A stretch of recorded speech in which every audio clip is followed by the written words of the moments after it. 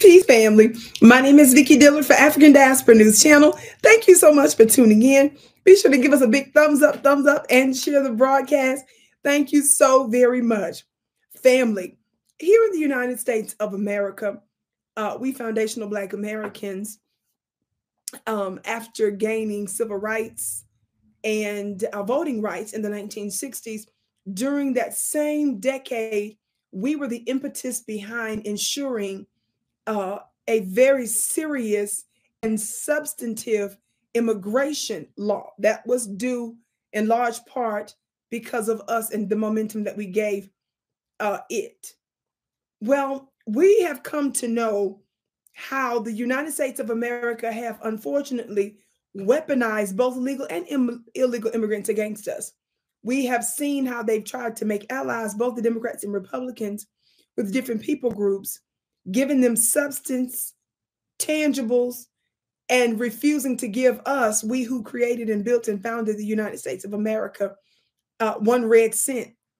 So they have doubled down on what they are willing to do for, in particular, illegal migrants.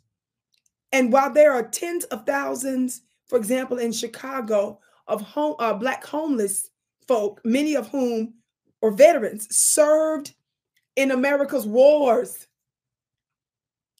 they are ensuring that people that broke the law are prioritized over those of us that founded the United States of America, built the United States of America, and served in her wars, especially during times of oppression. We've served in every single war, everyone, both sides. So it's very disconcerting when we show up to political hearings, or council persons, assembly persons, and the like, policymakers and so forth are present, and we have to give them what I call this everlasting work. Such is the case with this particular Black Chicagoan. Watch this. For a long time to be a freedom fighter, to always be on the right side of people. But one thing I have realized, that Jim Crow has messed us up so bad, that we want funding and campaign donations, and once we get into office, we somehow forget where we come from. And I'm not talking about you, but I look at our other elected officials, how they allow immigrants to get abused at city council. Okay. And as I came in here, I wasn't going to say anything.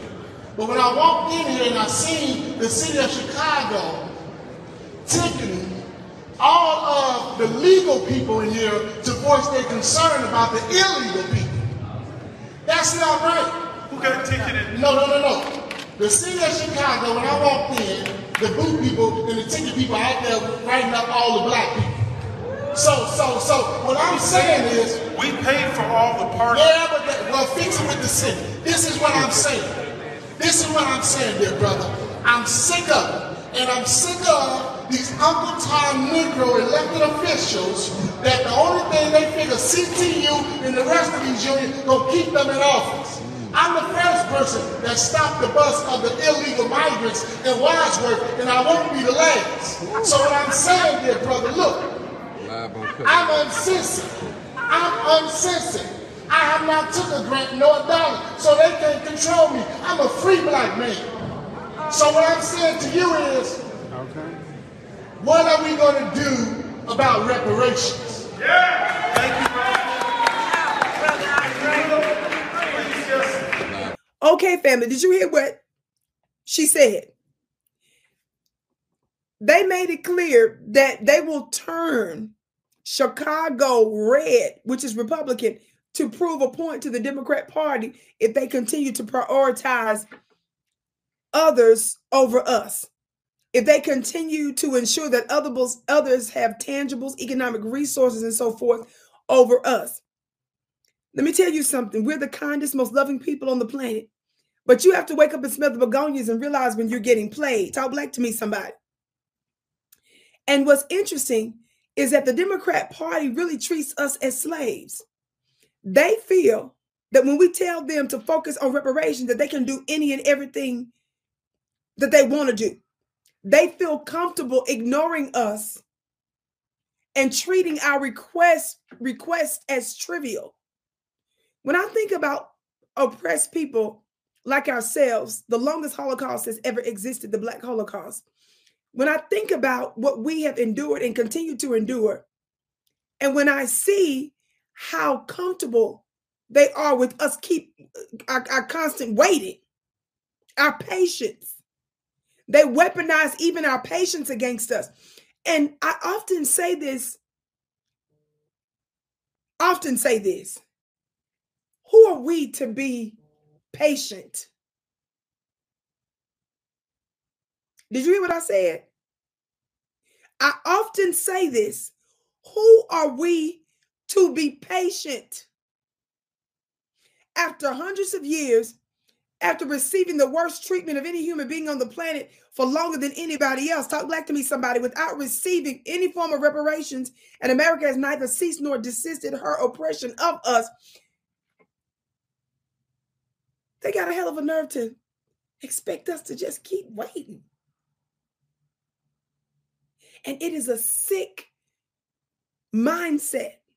And in fact, the psychological warfare to where we agree to prioritizing others' issues over our own. But it's a new day. And what's also interesting is that you see your Black Democratic shields that are part of mainstream media, legacy media, and a part of the establishment and its system in one way or another. They love to talk about how folks like us in the Black grassroots, you all need to get politically engaged and all this. They don't like the way we get politically engaged, baby. We're showing up. Chicagoans are suing the city. You see them voting, but they're threatening to turn the city, the state really, from blue to red. Talk black to me, somebody.